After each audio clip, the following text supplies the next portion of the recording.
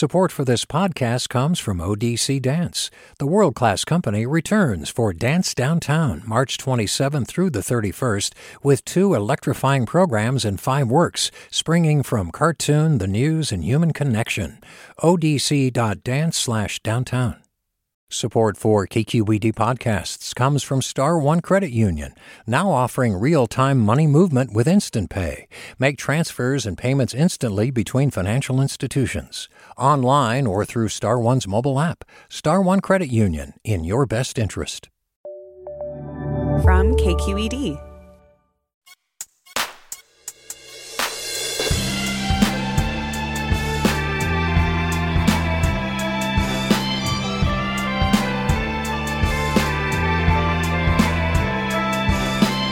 From KQED in San Francisco, this is Forum. I'm Mina Kim.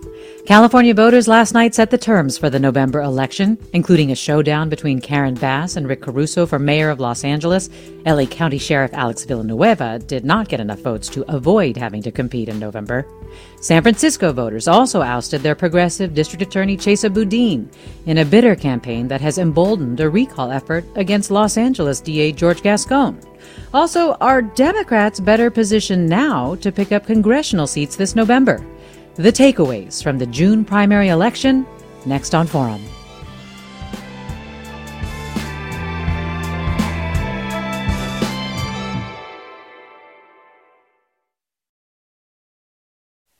This is Forum. I'm Mina Kim.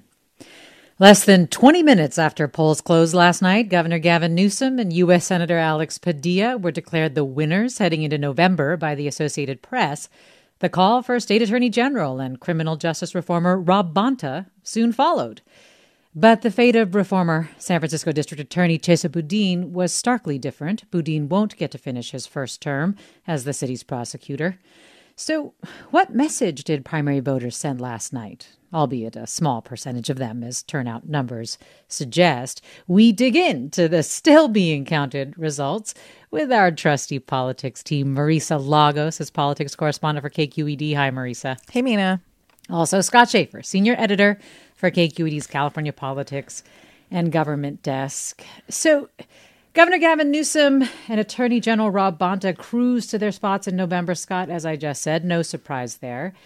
But tell us what is noteworthy about their victories and who they'll likely face in November. Or maybe the story, Scott, is who they won't face. Well, anyway, start with the governor, if you would. Yeah, I mean, the governor won all but a very small, both of them actually, Bonta and the governor won all but like maybe, 6 or 7 counties in the entire state of California. I mean, Newsom, basically, this was a replay of the recall back in September where he crushed the recall. He got 62% no vote. And Rob Bonta was a little bit more of a surprise because he has never faced the voters statewide. He wasn't as well known and not well known really at all. But having that D next to your name, even in a low turnout election, is just a huge signal for voters in the state of California. I mean, the registration numbers in California, almost 2-1 in favor of Democrats over Republicans. And so they... Clearly, voters got that cue. Newsom had a huge financial advantage.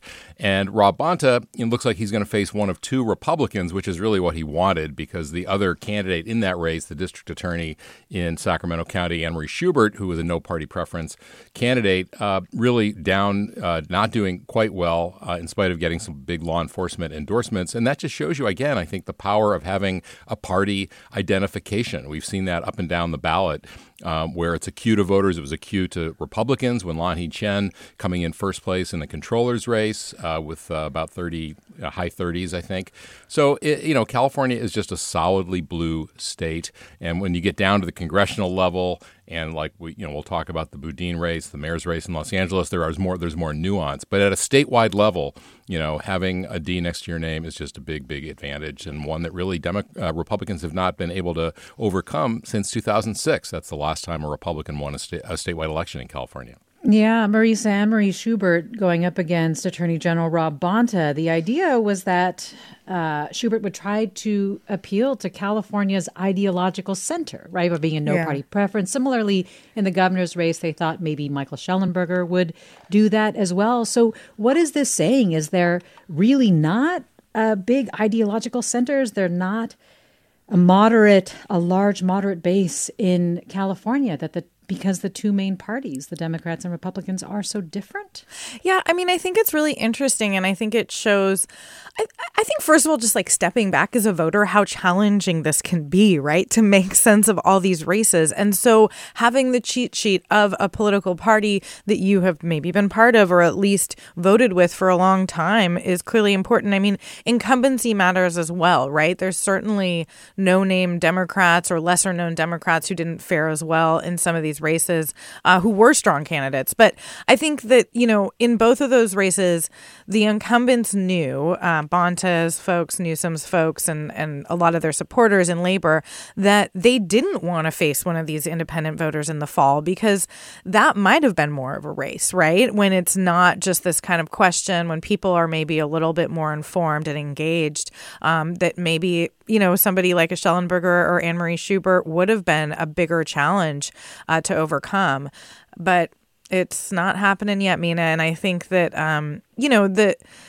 that doesn't mean that this playbook won't be tried again and that there won't be lessons learned, but it certainly fell a little flatter than I think a lot of folks had expected. I mean, especially considering the media coverage given to someone like Michael Schellenberger, who ultimately is at, 3.7% of the vote in this moment. Yeah, in the race for governor. Well, listener Michael tweets, and listeners, if you want to join the conversation with the results you're cheering, the results you're booing, or what questions you have about the results from last night, you can do so by emailing forum@kqed.org or posting them on Twitter, Facebook, or Instagram at KQED Forum. Of course, you can always call 866-733-6786. So Michael tweets here, I hate the jungle primary, 26 candidates for governor. How can same-day registrants make an informed decision? The system favors incumbents and candidates plugged endlessly on TV and social media, i.e. beholden to special interests who fund the ads. Scott, remind us, who will Newsom face? We haven't even mentioned him yet. That's right. Brian Daly is a state senator, represents 11 counties in California, mostly rural ones. And, he just didn't have a lot of money. Newsom had tens of millions of dollars, most of which I think he hasn't spent yet. Daly had, maybe less than $500,000 he had raised. I mean, the Republican Party in California endorsed him, but they're not going to put money behind him. It's just not a good use of, they'd rather put it behind, say, Alon Chen in the controller's race, who maybe has a chance to win, or some of the congressional races, legislative races. So they will be facing him. One thing about voters, the comment was, how can somebody who turns out the day of the election to register know what they're doing or be paying attention? But, California, unlike most other states, has really lowered all the barriers to voting. We now send a ballot to every registered voter. And we still, in spite of all these advantages, the ability to mail back your ballot, and as long as it was postmarked by yesterday, it'll be counted for days, as long as it arrives with that postmark. And yet we still see pretty low voter interest. And so I think what it tells you in part is, A, people are very busy right now. They have a lot of things going on in their lives with the pandemic and everything else. And you have to have something to excite voters. The races at the top of the ticket, we haven't mentioned the Senate race, but Alex Padilla also basically running unopposed. I mean, there is not really a strong candidate against him. Same with Gavin Newsom. And, so I think, at least in San Francisco with the DA recall, there was something to kind of mobilize people, something that excited voters. But with no statewide ballot measures that are controversial, hot button issues, we just didn't see a big turnout in spite of the fact that every registered voter had a ballot. Well, let me go to caller Amy in Sacramento. Hi, Amy. Hi. Go ahead. I wanted to make the point that you have been talking about how not having a major party designation has hurt candidates like Anne Marie Schubert, but that also, specifically in her case, there was kind of a pretty vocal campaign against her, especially with her record with her handling of the Stephon Clark shooting and all of that. So I think that, the major party preference probably didn't help, but also there are other factors to consider as well. Amy, thanks. Marisa, if you want to respond to Amy's point, but also who will Bonta likely end up facing? Which Republican? Yeah, so I would say to Amy's point, that might be true up in the Sacramento area where people are more familiar with her sort of, track record. But I really don't think I think her problem was more just name ID statewide. I just don't think people knew who she was. And it's hard to get there again when you are a local official who doesn't have the sort of weight of a party behind you. She got some pretty high profile law endorsements, but there wasn't a ton of money behind them. And, there was a concerted effort on the part of Democrats backing Bonta to prop up these Republicans because they saw these two candidates, Eric Early, who is a Los Angeles area attorney who does a lot of civil work and has a kind of right-wing radio show there on KABC, is really affiliated with the former President Trump, and Nathan Hochman, another lawyer from Los Angeles who's a former U.S. attorney and has kind of staked out a more moderate Republican position. They were both helped by, I think, both their sort of existing name ID within some small pockets. And then in Hochman's case, he got the GOP endorsement. In Early's case, he had, challenged Adam Schiff before. And again, there was ads being run by folks supporting Bonta, sort of selling Early as a Trump candidate, which is twofold, right? I think it's it makes Democrats scared of him and might make the Republican base, a lot of whom still support Donald Trump, vote for him. Well, Scott, as you alluded to, Republicans basically solidified their best shot at a statewide office in the state controller's race with Lonnie Chen. Speaking of questions around who people will likely face, who is Lonnie Chen likely to face on the Democratic side? He is going to face Malia Cohen, who used to be a member of the San Francisco Board of Supervisors. She's now a member of the Board of Equalization, kind of an obscure office that very few people understand what they do. But there are other Democrats in the race that split the vote, including Steve Glazer over in the East Bay. So, it's still likely. I think you'd have to say Malia Cohen is the likely winner in November. But Lonnie Chen is going to have a lot of support behind him. He's very qualified, and I think you'll be seeing him getting a lot of media attention. Yeah. The other point I want to make, and we don't really talk about this much, but the top two primary system, which voters enacted about a decade ago, and which means that the top two finishers in the primary go on to November regardless of party. In some ways, the big losers in that system have been the smaller parties, the Green Party, the Peace and Freedom Party, the Libertarian Party, because they're never going to finish in the top two. And so voters never have an opportunity to, just cast a vote for them because they happen to like their ideology or the candidate in November because they're not even on the ballot. They just don't make it into the top two. And, I think there are advantages to the top two system. In a sense, you end up with two candidates who maybe represent a broader spectrum of the electorate, perhaps a liberal Democrat and a more moderate Democrat. But, I do think that it's the smaller parties that have really suffered from this new system. Well, another listener wants to weigh in on Anne-Marie Schubert. Writing here, Anne-Marie Schubert can call herself an independent all she wants, so can you, but she is not a center candidate. No way. Sacramento residents know better from experience. But I just know, go ahead. That's Marisa. The one county that I can see that Anne-Marie Schubert really came in second. Yeah. Right? So people know her in Sacramento. Maybe some folks dislike her. And look, she's registered as a no party preference voter. That's what we're saying. If you read any of my coverage, she clearly ran far to Bonta's right and got the support of the biggest law enforcement union in the state. Well, let me read Ivan's tweet. Ivan tweets, the election went to the dogs and candidates who outspent the real people's choices for governance. We'll hear from you listeners more if you'd like, what you want to say about the results, the ones you're happy about, the ones you're less happy about. If you didn't vote, why not? 866-733-6786, the number. Email your questions, comments to forum@kqed.org. Post them on Twitter, Facebook, Instagram. We are at KQED Forum. More after the break. I'm Mina Kim.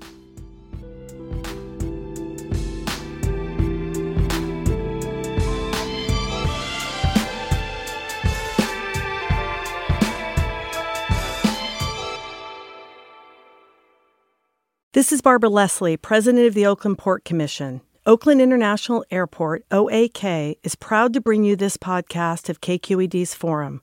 When you're choosing your next adventure, the smart and convenient choice is to fly the East Bay Way, from OAK to destinations across the USA and Mexico. And when you return home, tune in to KQED, always bringing us remarkable stories about who we are and where we live. Enjoy today's episode of Forum. I'm what you might call very good at hide and seek. And since we got Xfinity, we have Wi-Fi all over the house, even in my super secret hiding spots. So I can kill time in here by streaming my favorite Found you. How? You left Find My tablet on. Get wall-to-wall Wi-Fi on the Xfinity 10G network. Restrictions apply. Not available in all areas. Actual speeds vary. Welcome back to Forum. I'm Mina Kim. Here's what we're talking about tomorrow. We're in the third year of the worst drought in California history, and yet LA and the Southern California coast used 25% more water in April than they did a year ago.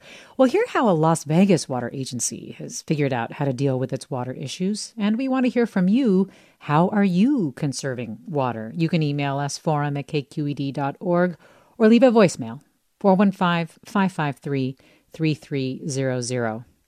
Today, we're breaking down California's primary election results with Marisa Lagos and Scott Schaefer, both hosts of KQED's Political Breakdown show. And joining us now is Ange-Marie Hancock Alfaro, Dean's Professor of Political Science and Gender Studies at the University of Southern California. Professor Hancock Alfaro, so glad to have you on. Great to be here. It's an honor.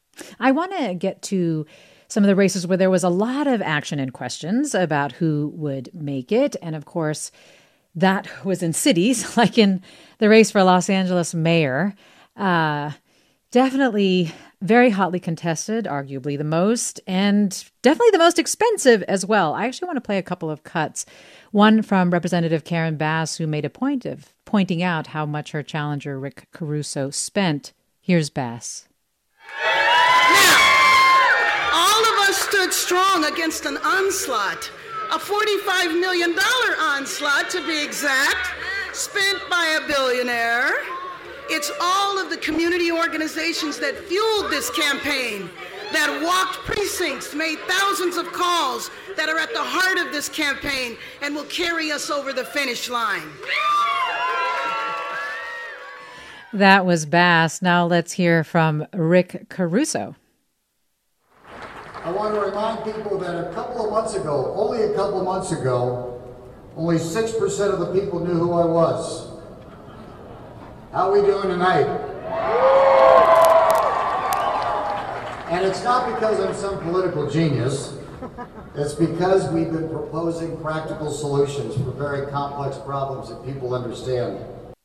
Ange-Marie, seems like that money, Rick Caruso's own money, more than $40 million of it, did help him get his name out there, as he's kind of pointing out. What do you think is behind his success of having a small lead over Bass in early returns? Well, I certainly think that the money was a factor. Certainly, I think we were running some of the numbers yesterday with the earlier returns, and it works out to something like $250,000 per vote, that was spent so far. So for Caruso to get what he was getting, probably slightly less because, the results have changed now. So I do think absolutely that money was a factor. I think the other thing that's really important to note here is the messages that he selected, crime and homelessness, I think are statewide issues that voters are really fed up with. And I think he absolutely was able to craft a message that appealed to voters, regardless of party, who are really fed up. Yeah, there was that poll by Berkeley in the LA Times that showed that people were really concerned about homelessness, public safety, and also housing costs as well. So what did Caruso say he'd do, especially with regard to public safety? Well, one of the things that is the hallmark of his plan is to add 1,500 more police officers as a way to really stem the tide on some of the rising crime, and particularly among kind of Caruso's people, people who are wealthier, people who live, in and around some of the richer parts of LA, as well as parts of the Valley, frankly. They are very concerned about some of these upticks in crime, and certainly some of the more salient crimes like the push-in robberies, the smash and grabs that have been seen. And they think that 1,500 more officers is the solution. So do you think that that's what people were supporting in supporting Caruso? I guess I'm juxtaposing this with the fact that sort of the tough on crime LA sheriff, Alex Villanueva, wasn't able to avoid a runoff as he'd hoped. Yeah, so I've been thinking about this contrasting, they're having the same message, but contrasting outcomes. And I think the other key difference when I say fed up is that people are no longer willing to continue to give chances to someone who's been in office, right? So, Sheriff Villanueva down here, of course, has had 4 years to have an impact on these two issues in particular. And, a lot of his messaging has really been around, well, I haven't been able to do much because the Board of Supervisors is holding me back, or George Gascon, the district attorney down here, is, holding me back. And when they say fed up, I think voters have showed that they're also fed up with excuses, because 65% of voters yesterday voted for someone other than Sheriff Villanueva. Do you think that hurts Bass, Ange-Marie, with regard to the fact that she's a longtime politician and a champion of Democratic policies that have been tried in LA to some extent?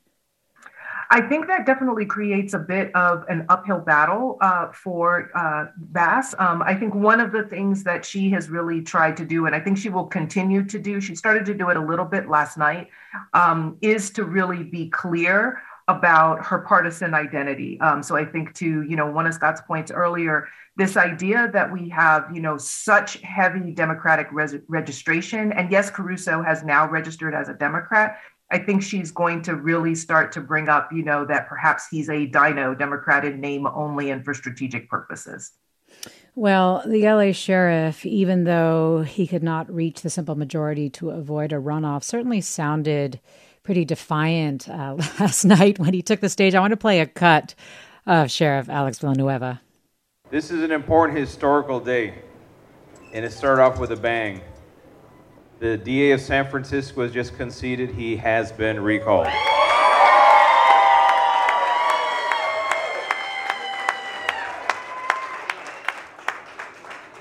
George Gascon, you're next. A bit of applause. Ange-Marie, do you think San Francisco DA Chesa Boudin's loss has implications for LA County DA George Gascon, where there is that effort underway for another recall attempt? I think one of the things that's a little bit different, so yes, I think it has implications, is the short answer. But one of the things I think is a little different about LA, and having lived in both parts, I can say this.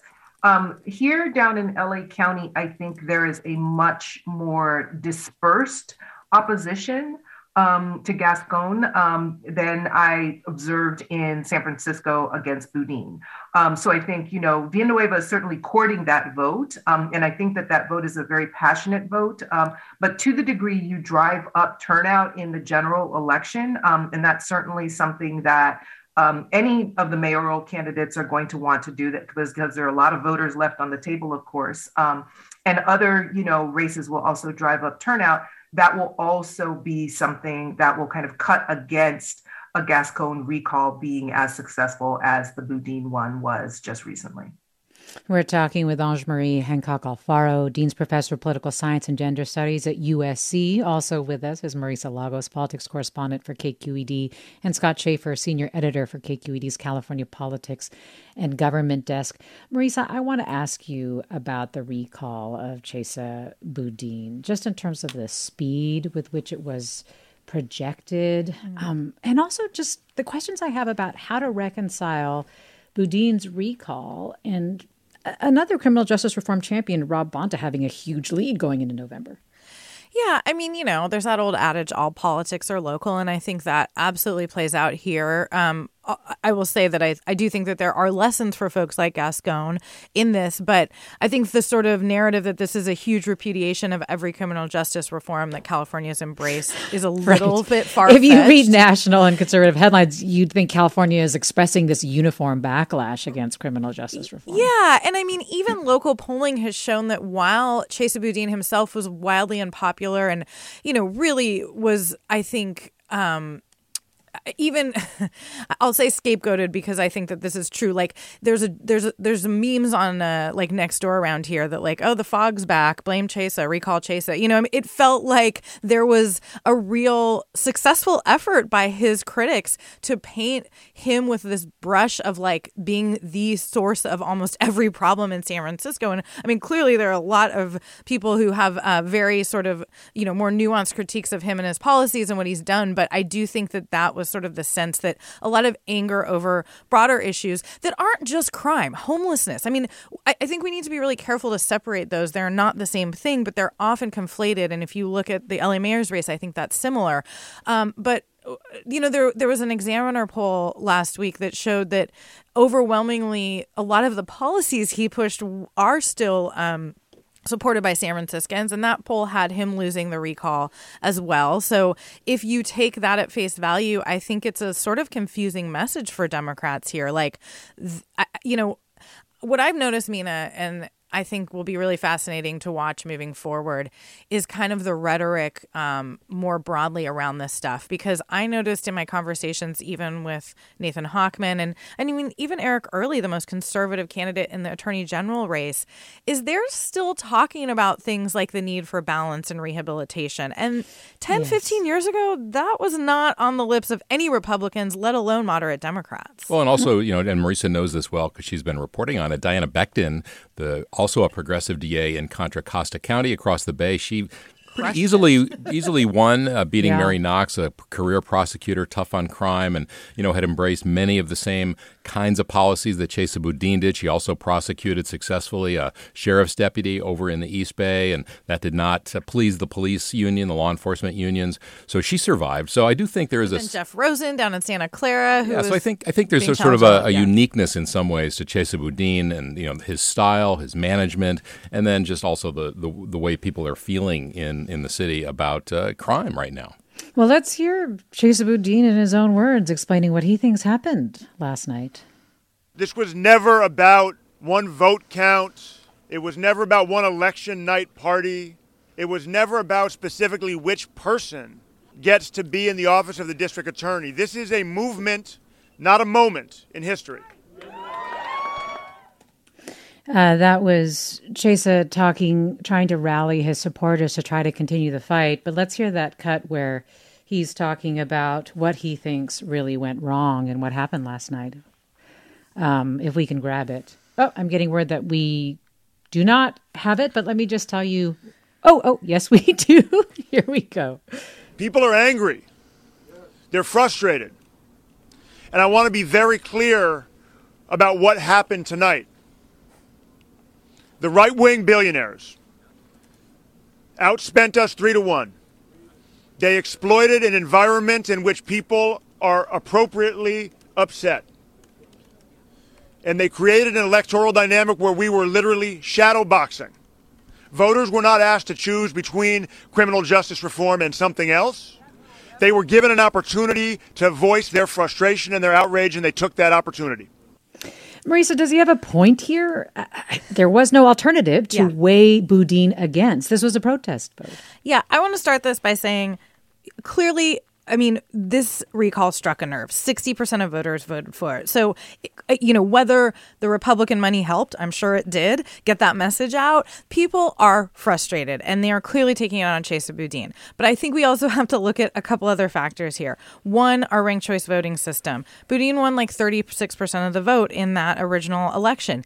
So I think that, it's hard to have a clear mandate under this ranked choice voting system. Two is that he has a really unique past. He was a former public defender. His parents went to prison for an armed robbery involving the group Weather Underground, that the radical group they were part of, that in which 2 police officers and a security guard were killed. Police officers really had it out for Chesa Boudin. And I think that there's some legitimate questions about whether the sort of way the police force has operated in the past few years did some things to undermine him specifically. And then the moment we're in, the pandemic, the change in crime trends, the fact that people had a lot of time to sit at home and get frustrated about a lot of these things, and the fact that I think in a lot of cases, Chesa Boudin did not handle the criticisms of him and his policy well. Well, we've got a listener who feels that way. This listener writes, I was a DA for 35 years in Sonoma County. During that entire time, the DA of SF County has been a political creature. He should have emphasized the job of the DA is to convict the guilty, protect the public. He should have set up special homicide units, home invasion robbery units, and auto theft crimes against property, and publicized that public safety was of greatest importance. I also think he was not a very strong public presence. In fact, it seems there were a lot of complaints about the office not being responsive to the public. The failure to communicate with the public was deadly. Here are some more comments. This listener writes, please discuss the insurance commissioner race. Oh, insurance commissioner race. Scott, you want to take that? Interestingly, Ricardo Lara did better than I think a lot of people hoped. Did you think Levine would do better? Mark Levine, the Democratic challenger against the Democratic incumbent? Yeah, well, Ricardo Lara, as we said earlier at the top of the show, having that D next to your name, Ricardo Lara was elected 4 years ago narrowly over Steve Poizner, a declined to state candidate, actually.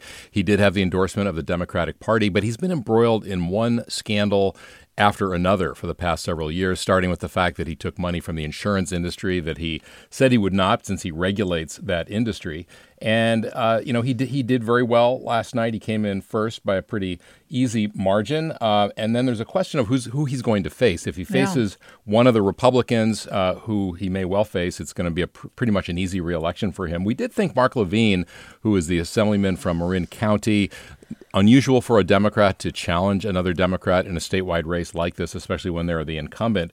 And early in the evening, Levine was in second place. He's kind of fallen back now. Unclear whether he'll, in the end, be the number 2 spot. But, I think, again, it just shows people have not much information about races like this. I don't think people think about the controller, the treasurer, the insurance commissioner. And so they do look for cues.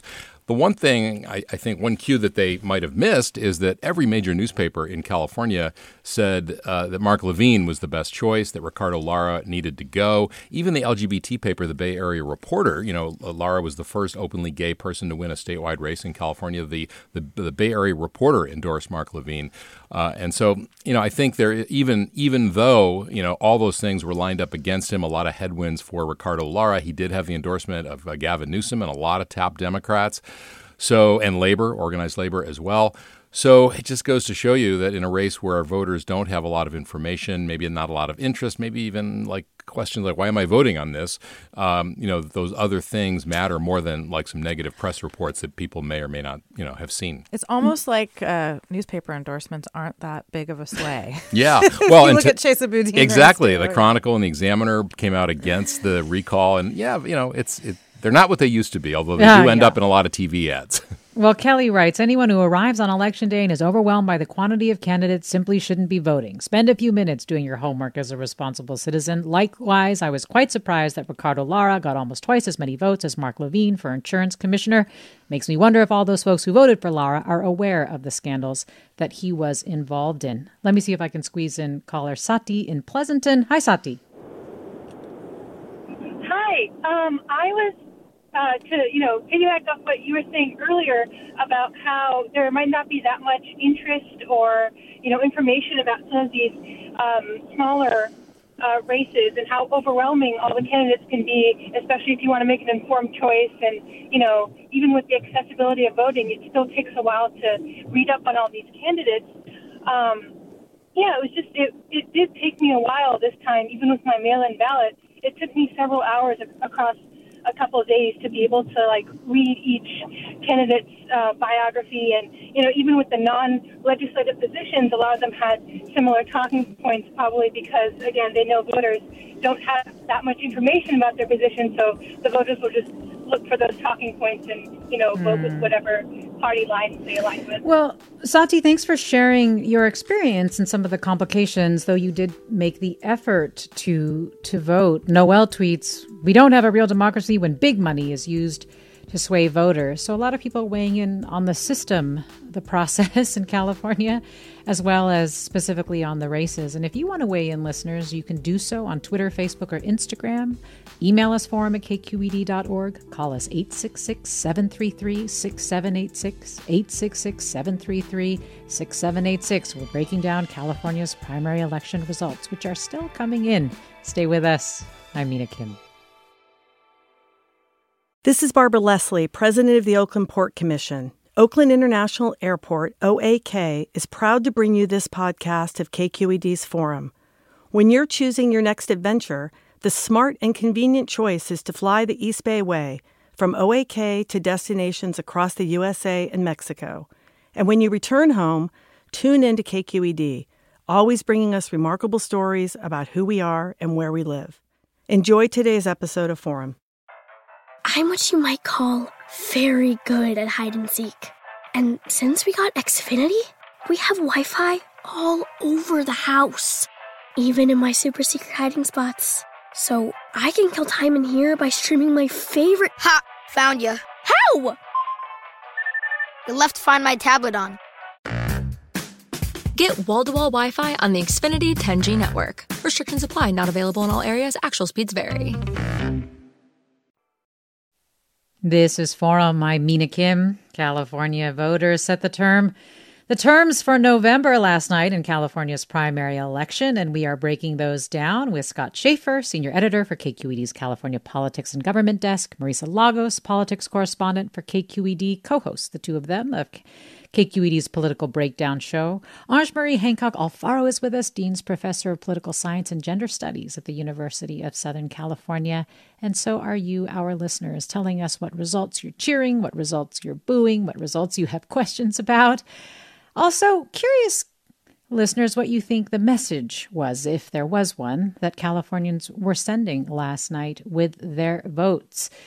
Email address is forum@kqed.org. Twitter, Facebook, or Instagram is where you can find us at KQED Forum, or you can call us at 866-733-6786. I want to move to some of the congressional races last night. There were some interesting results. And Ange-Marie, I want to ask you about the results in this Orange County district where Republican Michelle Steele looks like face Democrat Jay Chen in November. And this is a really interesting district because it has a large Asian American population, the largest Vietnamese American community in California, this district, maybe even the nation, I'm not sure. And you also have basically a South Korean immigrant American in Michelle Steele and a Taiwanese American in Jay Chen. So what do you think is going to happen come November with this race, Ange-Marie? I think it's going to be a really hard-fought race. Certainly, and so we should also say that this is an open district. So this is one of the districts that was drawn or redrawn. So Michelle Steele actually represents a different set of neighborhoods now than she will if she wins in November. So she originally, now she represents the coastal communities, so kind of Huntington Beach areas of Orange County, those areas. And now she's moved, to run in this open district that's been created. And so, again, I think you're right about the populations, but I think it's going to be really hard fought, both because of just statewide registrations and even Orange County, which used to kind of be, we used to talk about it as the orange curtain of conservative politics. You'd get behind the orange curtain. And here, when you look at the results in Orange County more broadly and in some of these communities that Michelle Steele or Jay Chen would actually represent, it's a lot closer. So I do think this is going to be one of those competitive toss-up districts that we're going to pay attention to in November. Another toss-up district, Marisa, is that northern LA County district where incumbent Mike Garcia is going to face off with Assembly member Christy Smith. Is it the third time that they're going to face each other?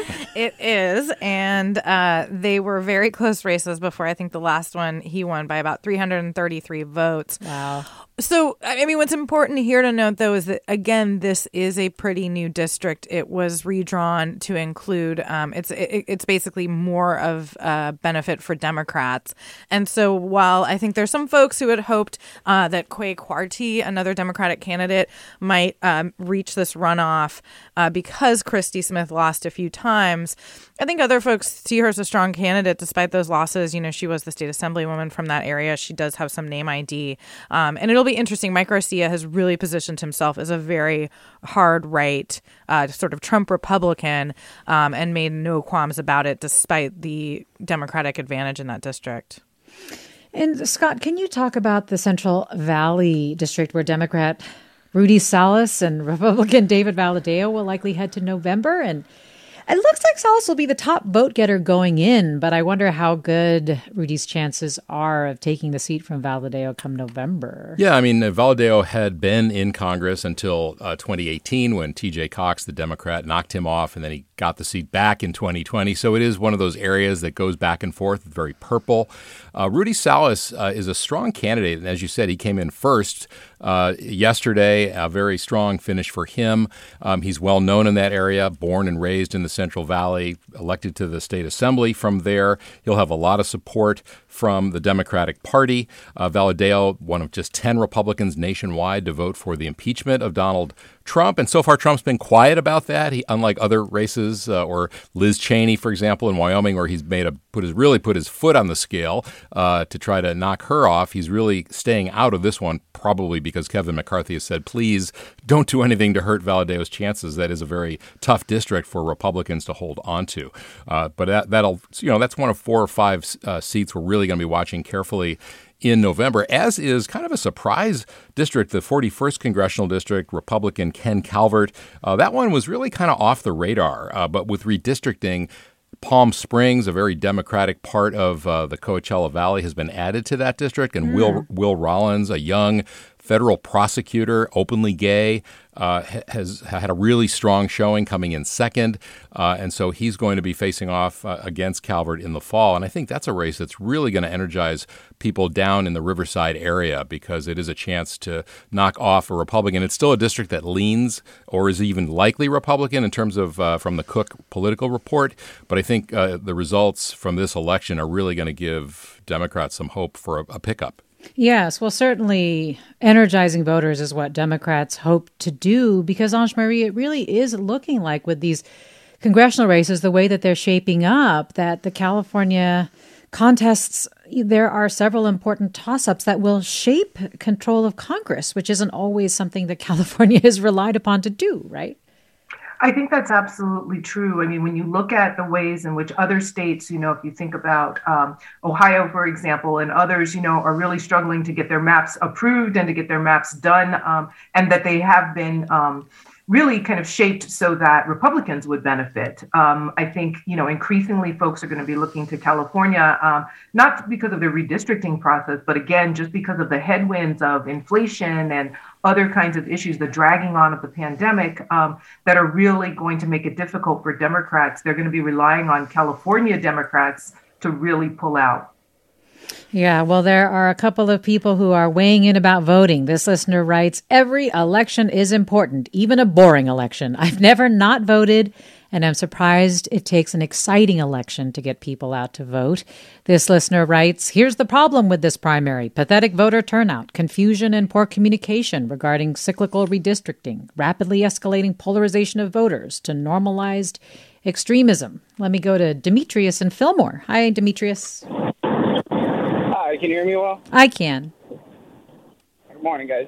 I just wanted to voice a concern about information regarding the candidates that I'm voting for. I mean, I reside in Ventura County, and I'm 25. I have this concern of disinformation and trying to find sources that I can truly trust. I mean, you guys were recently talking about newspapers, local newspapers, and I was wondering what trusted resources or what can I rely on to find some nice and concise information regarding the candidates that I'm voting for, because I want to do the research. I want to make the effort to know who I'm voting for. I don't want to just see a D or an R and vote for that person just because they have a letter by their name. I want to make a well thought out vote. And so I'm just wondering what I can do to help me with that situation. Well, Demetrius, thanks. This came up in our preview conversation as well, of just people feeling like they want reliable and clear descriptions of the people and the issues that they're voting for. Ange-Marie, I don't know if you have any thoughts on resources for Demetrius that he can trust. Sure. So there are a couple, and since I'm the guest, I will say one of the things that I think, stations like KQED and other national public radio stations do really well is to try and put together, voter lists that help you have all of the links in one place and help you kind of understand what the key issues are, the key debates are. So I do think that that's one really important nonpartisan, approach. I think another, you're welcome. But, I think another really important source that is non-media related for the most part is the good old, and this is one that's perhaps an oldie but goodie, is the League of Women Voters. Mm-hmm. Also really tries to do, and I think has a long history in California, and the nice thing about the League of Women Voters is that they do try and cover the entire state as well as the federal, as well as the local, and so I think a lot of people think, oh, League of Women Voters, especially if you didn't grow up with that organization in your life, think that it's just for women or just about women candidates. But no, they actually cover all the races, and just like public radio, really try and do it comprehensively and fairly to all sides. Which one do you like, Scott? Well, I would agree with all that. And then Ballotpedia is also pretty good. It's very objective. They have links to candidate websites. And I just want to really love what Demetrius said. Hats off to you for looking. You want more than just what party do they belong to. You want to think about this. And Ballotpedia is a good one. Cal Matters, which is a partner, in the California newsroom. They're also good. So you have to hunt around a little bit, but I think those are all good sources. And really, just to hear from a voter who wants to make up their mind based on their own opinions and some good facts is terrific. Yeah, I have another suggestion too, which is I really think that one way that we can make voting both more exciting and informative is to make it sort of more of a community event. And one thing that I've really enjoyed both in my role as a reporter, being asked to speak to groups, but also just as a human citizen in California is, maybe get cocktails with some friends and go over your ballot together. Do some of your own research, pick a race each and come at it with some of your own ideas. And so you don't have to research 24 candidates. And I think that also offers an opportunity for people to maybe be pushed about things, maybe to think a little bit more critically about a race or an issue in a way that's different because they're talking with a friend about it. And I just think in general, any way we can find to have political conversations that are healthy and nuanced is a really important thing in this moment. 100%. And voters, you have a chance to do this because we have another election in November coming up. So you can put all these things into practice. We're talking with Marisa Lagos, politics correspondent for KQED, also co-host of KQED's Political Breakdown show. Scott Schaefer is senior editor for KQED's California Politics and Government Desk and co-host of our Political Breakdown show. Ange-Marie Hancock Alfaro, Dean's Professor of Political Science and Gender Studies at the University of Southern California. They are all here breaking down the results of California's primary election. And I want to let listeners know that this is a fundraising period for many public radio stations. You are listening to Forum. I'm Mina Kim. All right, let me go to Mary in Richmond. Hi, Mary. Hi, thank you. I really appreciate what you're addressing today. And I just wanted to make a suggestion that kind of piggybacks on the last thing that was said. Getting information out to people, I think needs to be kind of the how, in what form. And I was just thinking of those highway signs that are hardly ever used, for just like they said, be sure to get your COVID shot for a while. Why not say it's your civic duty to vote? And then suggest on those nonpartisan resources people can look up. Put this out there. People spend a lot of time in their cars. Well, Mary, thank you so much for that. Billboards might get people's attention. That's what Mary thinks. It definitely sounds like Mary's involved. Let me go to caller Joanne next in Berkeley. Hi, Joanne. Thanks for waiting. Hi. Hey, I'm a registered Democrat in the state. I've lived here for many, many years, and I voted for Lonnie Chen for controller. And I thought it was kind of interesting that all of the flyers that I got were trying to position him as, being against abortion rights, and you had to vote for the Democrat because they're pro-choice. And I thought that was really irrelevant because controllers don't make laws. So I just thought that was an interesting thing to bring up. Well, Joanne, thanks. This also came up, Marisa, earlier, but talk about where the connection, or at least where people were hoping voters would make that connection. Yeah, I mean, Lonnie Chen is going to be a really interesting candidate to follow in the coming months because the caller's right. He really has positioned himself as a moderate Democrat, and the controller, he's running kind of on this campaign saying that, he can be a watchdog, that the fact that he's not part of the ruling political party is an asset in a position like that, which is in part sort of an auditor position around state spending. I mean, on the other hand, he worked for Marco Rubio, he worked for Mitt Romney. And in a year when, the Supreme Court is expected to potentially overturn Roe v. Wade entirely, when gun controls are going to be an issue. I mean, I do think that voters and, of course, his opponents are going to bring up these questions.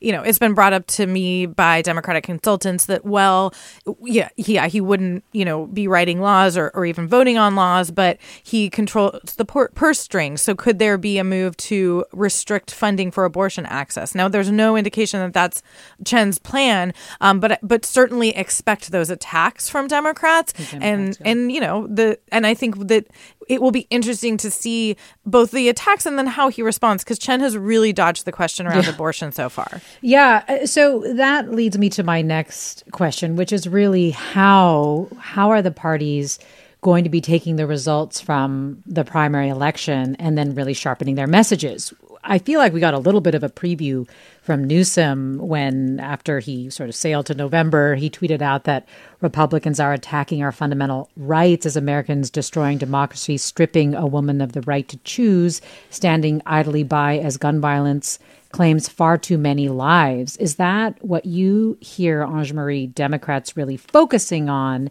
to try to get voters out in November? Well, I think that's definitely, it started a little bit, like you said, in the primaries, with some of the ads that Newsom was running. And so I do think that that's going to be a strategy. I think that's a strategy also that's going to help in those House races that we were talking about a little bit earlier. So again, trying to drive up that turnout, drive up the distinction between, perhaps those incumbents like a Michelle Steele and others to really be clear about what the choice is in November.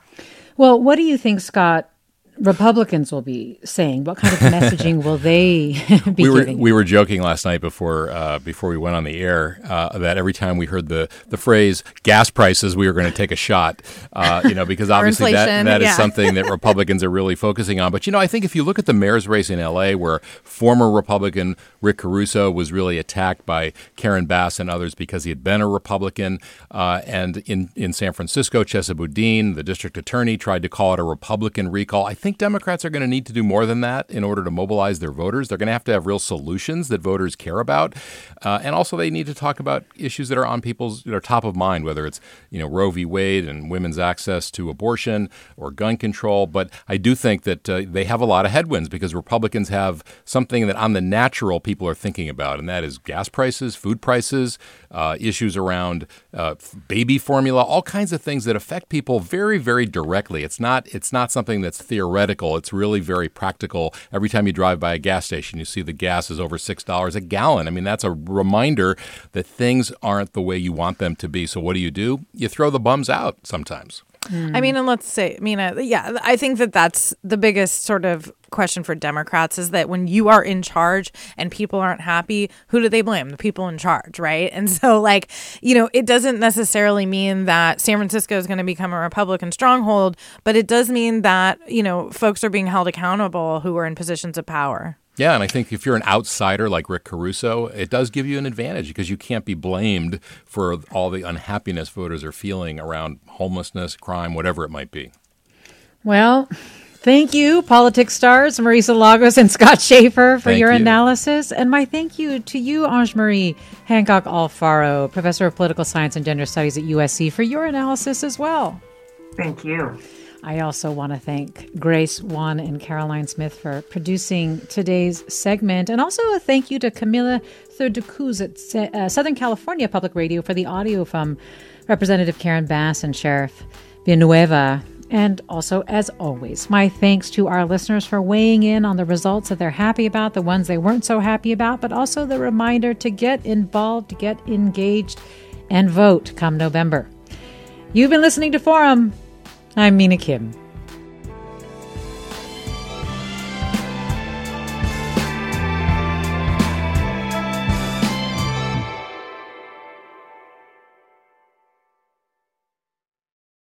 Funds for the production of Forum are provided by the members of KQED Public Radio, the Germanicos Foundation, the Generosity Foundation, and the Heising-Simons Foundation. This is Barbara Leslie, President of the Oakland Port Commission. Oakland International Airport, OAK, is proud to bring you this podcast of KQED's Forum. When you're choosing your next adventure, the smart and convenient choice is to fly the East Bay Way, from OAK to destinations across the USA and Mexico. And when you return home, tune in to KQED, always bringing us remarkable stories about who we are and where we live. Enjoy today's episode of Forum. I'm what you might call very good at hide and seek. And since we got Xfinity, we have Wi-Fi all over the house, even in my super secret hiding spots. So I can kill time in here by streaming my favorite... Ha! Found you. How? You left Find My tablet on. Get wall-to-wall Wi-Fi on the Xfinity 10G network. Restrictions apply. Not available in all areas. Actual speeds vary. Hey, Jon Favreau here. There's no shortage of political takes in 2024, but quantity doesn't cut it. We need a better conversation about the latest, biggest election of our lives. On Pod Save America, me and my co-hosts cut through the noise to help you figure out what matters and how you can help. Every Tuesday, Wednesday, and Friday, Pod Save America is breaking down the political news that makes us laugh, cry, and snap our laptops in half. Expensive year for laptops. Make sure to check out new episodes of Pod Save America on your favorite podcast platform or our YouTube channel now.